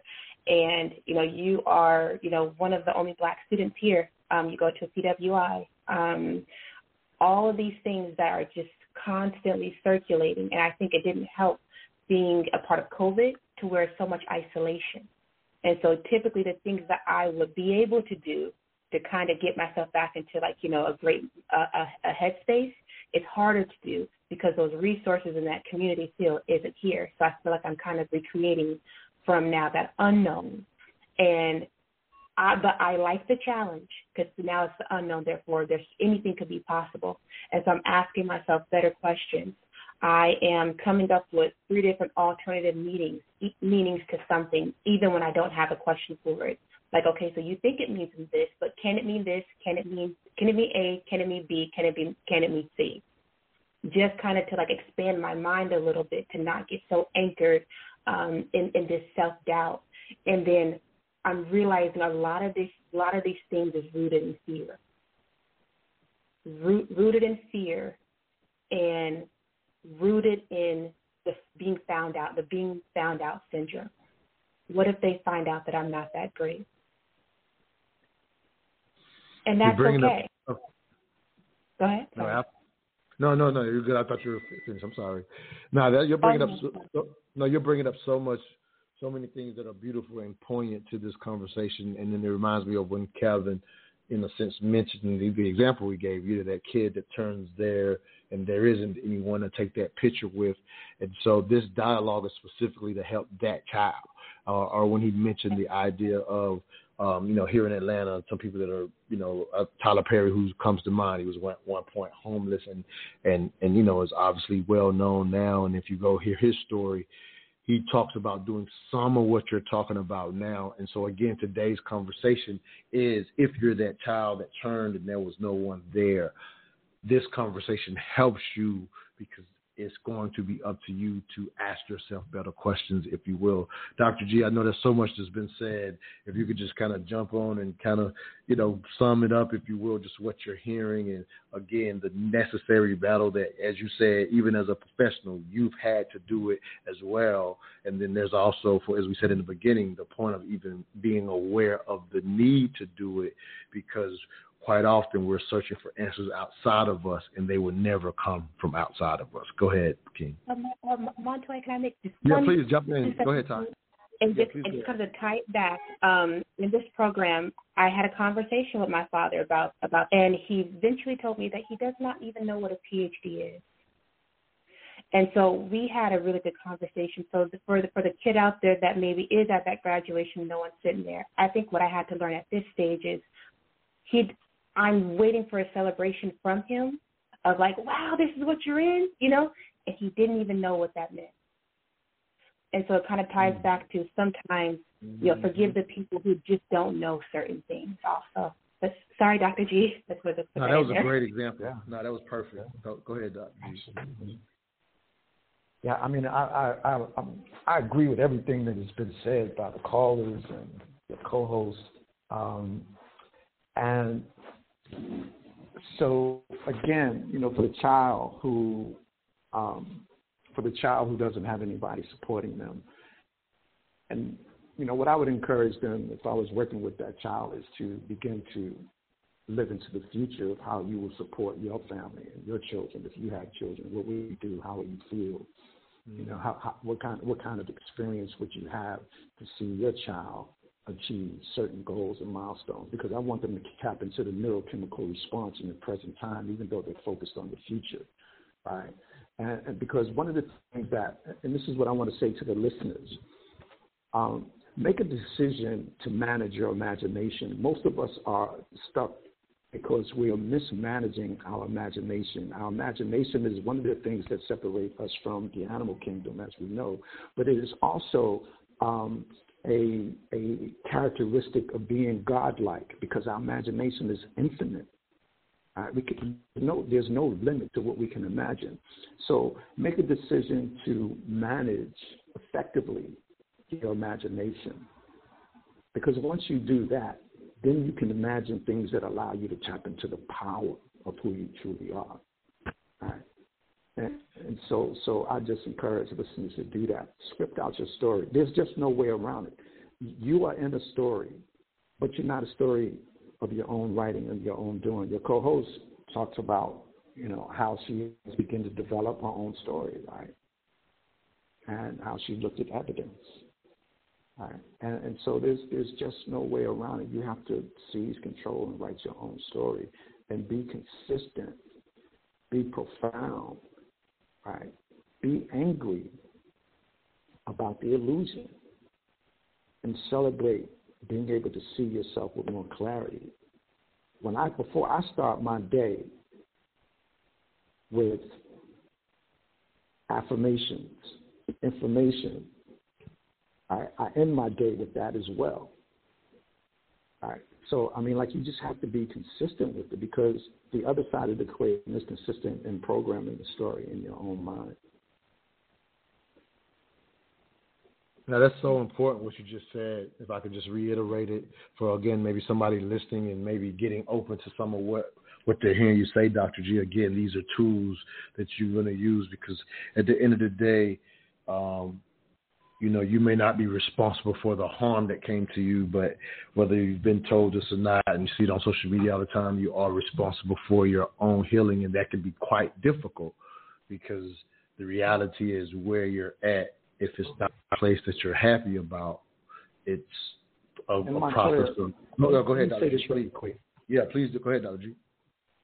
I think I want to broaden the perspective on the word trauma, right? Okay. And I want to, for myself, I'm going to tell you, I put it in this perspective for me, right? So when I think about the trauma that my ancestors experienced, and I'm not minimizing anybody else's trauma, right? When I think about the fact that women were just brutally raped, babies were ripped out of their stomachs, right? Men were hanging from trees, right? And I think about that trauma that they went through generation after generation after generation. It helps me put my own experience in perspective and to say that, wow, you know what? If my ancestors went through that, they went through seeing their babies, if they had any kind of deformity, just being bashed up against a tree, boiled in water, right? Dogs eating them, right? Fed to the wolves, right? If they went through that trauma, and in spite of that trauma, they was able to build HBCUs, institutions, banks, communities. And that DNA is a part of my legacy. Then I want to tap into that, because I'm a link in an unbroken chain that spans back to the beginning of time, of power, strength, resilience, determination, resistance. And so I want to tap into that part of the equation.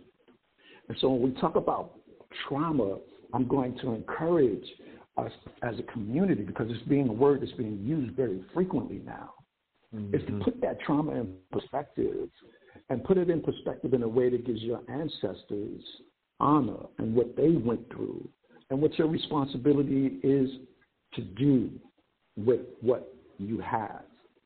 Because our ancestors went through unimaginable hell, and still, as Maya Angelou said, still I rise.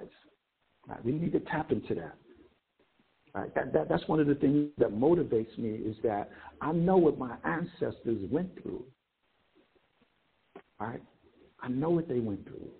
And if they were able to go through that, and in spite, I am the manifestation in the flesh of their vision that was something that they projected 1,000 years, 500 years, 400 years into the future. I am the manifestation of that in the flesh, and so is everyone else that is listening to this program. I have a responsibility to warrior. It's in my DNA to fight this madness. Ty, how do you receive what Dr. G is bringing to the table when it comes to redefining trauma, especially as it relates to ancestors, whether direct or, spiritually or whatever the case may be? How do you receive that thought from Dr. G? You got about a minute before break, so just throwing it out. Got about a minute. Just let you know we got about a minute. We got another break. Sorry. Yeah, no, of course. So I'm just taking notes. I agree. I do think that we do have to find different ways to redefine trauma, because sometimes then people will only center it only on the pain aspect. Instead of how Dr. G worded it, I'm a link in an unbroken chain. And so we do have to find different ways to kind of defining this, because you want to find a way to kind of come to rise out of that. But I can definitely say more when we come back from the break. Sounds good. We'll be right back. You're listening to the Mental Dialogue Talk Show, where all I ask is that you think. LNG Technology Services, we are your industry leader in aircraft and heavy equipment repair services. In commercial business for over 15 years, LNG technicians have over 150 years of equipment-specific knowledge and are known industry-wide for returning worn-out, broken, and overused ground support equipment back to the user in working better than new condition. For a service job done right at a value unparalleled in the industry, contact LNG Technology Services at 478-781-4860. Again, for a service job done right, that number is 478-781-4860. LNG Technologies is a Mental Dialogue Gold member and proud sponsor of the Mental Dialogue community. If you have a product or service you would like to get out to the smartest audience in all of radio, again, contact me directly at 404-604-9477. If you would like to continue to support the return of intelligent radio, go to mentaldialogue.com and become a member and support and keep intelligent radio on the air. And as I said earlier, I wanted to highlight Isabel Drawn, our newest sponsor, as she brings you the Reignite Your Voice Loud Whispers Women's Conference. I was looking to get her on. She's been tied up. I was hoping to get her on, but definitely wanted to highlight this upcoming conference and let you hear her speak about why her conference, the Loud Whisper Reignite Your Voice Women's Conference, is not your average conference. Here's some words from Isabel herself. At the conference, it's a place that you will come to experience. It's really an experience. And I know that a lot of us think, well, here we go with another conference. Same thing. You go for a day or two, you get motivated, you get empowered, and you leave, and 2 days later, it wears off. This is totally different. This is a conference where you will come to make a shift in your life. And this conference, make sure you take some time for yourself. Yes, there's a cure for psychic sickness. The cure for psychic sickness is to be yourself. Because once you be yourself, your authentic self, go ahead, chase your passion. Be yourself. Once you be yourself, there's no space for ego.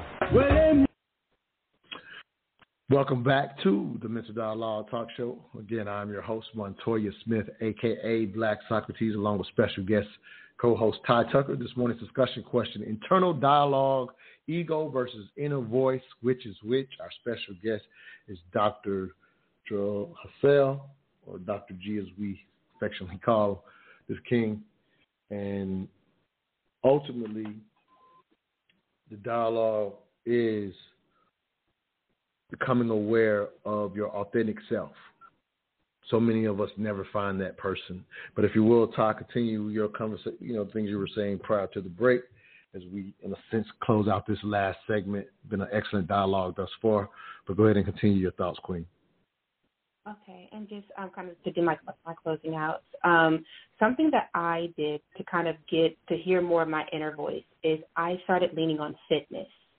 And, well, I've always been, going to the gym, but I started being more intentional about what I was doing at the gym for that mental dialogue. And I do these things called, they like a mental health plank. And I started off, let's say the goal was just to do 15 seconds. I did 15 seconds. So I basically kind of put my body in some form of tension, so that force pain, but kind of controlled pain. And I listened to everything that my body tells itself when it's undergoing pain. And I heard what it said loud and clear. I heard it. And after that, I dropped. Every single day, I kept doing it, and I told myself the new goal is for me to say, yes, I can. So when that voice says, no, I can't, I say, yes, I can. No, I can't. Yes, I can. And so now I'm up to a minute to where I I can do anything I put my mind to. Whatever I tell my body to do, it's going to do because I said so. You know, when I need that ego part to kind of come in for that doubt, you know, it's like, because it's good kind of to check in with something, kind of to make sure I'm not going too far off the hinges. But I have control over that. Okay, now you can stop talking. You know, I know what I'm about to do. And so I'm doing that through fitness. And I'm learning how to put my body, because the thing is, when we go through trauma, our body locks up. Or when we go through some type of pain or something that wasn't expected, our nervous system, our body locks up. I'm trying to retrain my brain on what to say to itself, but also my body that it needs to breathe. Do not stop breathing. Make sure I get my rhythm and my breath together. So I do that. I'm mindful of what I eat. I still pig out a lot, but I'm conscious of when I eat certain things, it's a lot easier for certain dialogue to kind of get through to me, and I'm going out into nature more and finding those simple things that I can do. But at the very minimum, I could do a plank on my floor wherever I'm at, and I can hear what it says, and that dialogue changed throughout the years. It's changed how I talk to myself. It's changed what I could see myself to do, and it's helped me to recreate a new identity that I've taken from different spaces into new spaces. And now I'm realizing I am the cultivator of who I am and what I represent, and I've been doing all of that just through planking. I love it. I love so much of what you're talking about. There's so much richness. And in this, in a sense, this being the final segment, that you basically offered deliverables, and I'll just put this in perspective, and then let Dr. G add to this or give his thoughts. But as I'm listening to you, and it's consistent with what's already been said, if you will. Like Dr. G said, you have to be consistent. And so what you're talking about now, I love that example of you say, I do it through physical fitness, so people can relate to the concept of physical fitness is, in a sense, a form of training. And so when Dr. G was offering from the very beginning, you have to be consistent. What he's, in a sense, in additionally saying is exactly that. You will have to train yourself to go up against that inner voice that has not served you, that ego, if you will, more so, that has not served you or will not serve you or tricks you into still being there. Because as you heard Ty point out, she's gotten up from 15 seconds to a full minute, but those dialogues still take place for her. So I still, don't eat exactly what I want, but I do a little better. That's an internal dialogue. And so it speaks to the fact that the ego, because it wants to control you, and as some of the cuts mentioned, it will trick you and it will try to stay around, so it will always be a part of the dialogue. However, the win is training yourself to, as she said, ask better questions, and the dialogue improves through training. Because here's ultimately how, if you had these areas of discomfort or these things that you haven't been able to come because it was, quote, if it was passed down pain, if that was the case, no matter who it was through, then what happens, they didn't give it to you overnight. You heard it over time, or you repeated it over time. So you essentially trained yourself into this area of discomfort. And here's this queen laying out. You almost have to reverse it and train yourself outside of it. That's part of what I go through in the therapy sessions that I've personally had with Dr. G. The idea of celebrating myself is a process for me, but I'm doing it. I'm doing it way better than I ever done, doing it. I jumped off a 33-foot cliff yesterday, and I'm proud of myself for it, if you will. So learning how to celebrate myself, if you will. But Dr. G, just kind of jump in, because, again, I think what we're saying now, if you've been listening throughout this show, we're giving people tools that maybe you didn't know before today. This is a tool. Maybe you didn't know that you may not get the answer from your father or your mother that you're looking for because you think that's the problem solver. No, it's this dialogue and finding something to attach to that you can have a better dialogue with yourself. That's the responsibility for your own healing and becoming aware and actually reclaiming control. Go ahead, Dr. G. Yeah, I love it. I love it. I'm a fitness person, been that way all my life. So I love hearing what she says. And what she did was it changed the interpretation of the experience, right? Like, you know, she went from interpreting the experience from a perspective of pain and discomfort and, wow, 15 seconds to saying, you know, something very different about the experience and interpreting the experience differently, right? It's like, you know, interpret it like, wow, I can do this, you know, it's possible, you know, wow, beautiful, fantastic. I did 25 seconds. I said I was going to do this, and now I'm being disciplined and consistent, and I am doing it. Actually, wow, I love that about myself, right? You change the interpretation of the physical experience, right? And this is what we have the power to do. So I love that. I love that. And the other part of it is that for the listeners, here's, and you know, Todd talked about asking better questions, right? And so here's a question to ask when you're in this space is like, what is the opportunity? Right? So when I work with my clients and they talk about problems and all that, I say, okay, so what's the opportunity here? That's a totally different mind frame, right? So, wow, you know, my father was abusive and you know, he never said that he loved me. So, okay, so what's the opportunity here? That makes sense. The opportunity might be, well, you know, I'm gonna look at different evidence. What did my father do? Well, my father taught me to be more affectionate to my children because he wasn't affectionate to me. So now I've decided not to be like him. This is what one of the callers was saying. Like, you know, I learned what not to be, right? So a profound question to ask is, what's the opportunity?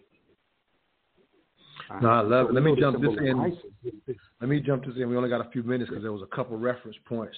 I think Todd mentioned it, and one of the cuts I played mentioned it. And this is, again, something that you highly encourage, and it's partly why you moved and, you know, where you live at right now, Dr. G. And so people typically, when you get caught up in, especially in America, if you will, get caught up in the day-to-day consumerism and the busy schedule, and we're on our phones, and we end up being too busy to get out in nature. And what happens is people will hear the encouragement, and quite often, if they even try it, it'll be like 1 or 2 times. And they're like, well, I don't have time, or I don't know what difference this makes, because they don't understand the need to continue to do it, to get the evidence of how nature can make you reset, even when you didn't know. Like the nature itself is a form of healing because we are of nature, if you will, which was mentioned in one of the cuts. So we got about only a few minutes, but if you will, just highlight the need to add that to this process. Yeah, one is that, you know, when we're out in nature, we have the opportunity to be exposed to the sun, which is vitamin D3. Vitamin D3 is really actually not a vitamin, it's a hormone, and it regulates multiple systems in the body, one of which affects mental health, right? So we need to get more vitamin D. We need to be out. The other thing is that it's quiet. Right? And for when we're in nature, you know, we're without us. One of the reasons why I love diving is because, you know, like there's just you and your thoughts. Right? And so oftentimes when people are in nature, they experience fear because they have been trained and socialized to think that which is natural is unnatural and that which is unnatural is natural. So we feel natural in more concrete man-made structures rather than we do in nature. And we experience fear, we experience discomfort, right? We experience all of the distraction, right? The bugs, all of that. So nature allows us to be in a space where we can begin to really hear that inner voice, that ego, right? And so then the other part is that, which I've been doing for the past couple of years, is that touching the earth vibrates and resonates at a particular frequency that is synchronistic with the human body. That frequency can be absorbed into the human body, right, and create healing in the body. So the earth actually heals the body when you connect it to it. This is scientifically based. It reduces inflammation. It creates a healthy state on the cellular level. Right? So this is why, another reason why we need to do it. So many reasons why we should. But mainly part of it is that we are being really trained to distrust and be fearful of nature. Right? And we're being trained to think that which is unnatural, being in concrete, man-made structures, is really a natural place to be. And that, to me, is a definition of insanity when you think that which is natural is unnatural and that which is unnatural is natural. That's insanity. No, love it. We got about a minute, so I don't know if either of you want to give out any public information, if that even makes sense. I will tell you I will have full access to Dr. G. If anything he said today resonates, he's been able to help a lot of our community members through therapy. And again, so I really highlight this brother, if you will. But Ty, let me Ty's first time on the show. Ty, because we only got 30 seconds. Give them your how to follow you on IG, because you show people your planks sometimes when you're going through your process. So tell them how to get in contact with you. And so you do _Ties, but TYS, and then Unraveling, UNR as in Ronald, A as in Apple, VELLING. Thank you, Queen, for that. Thank you. Great show from both of y'all. If you need to get in contact with Dr. G, just contact me. I'll see y'all next Saturday. All I ask is that you think. Excellent.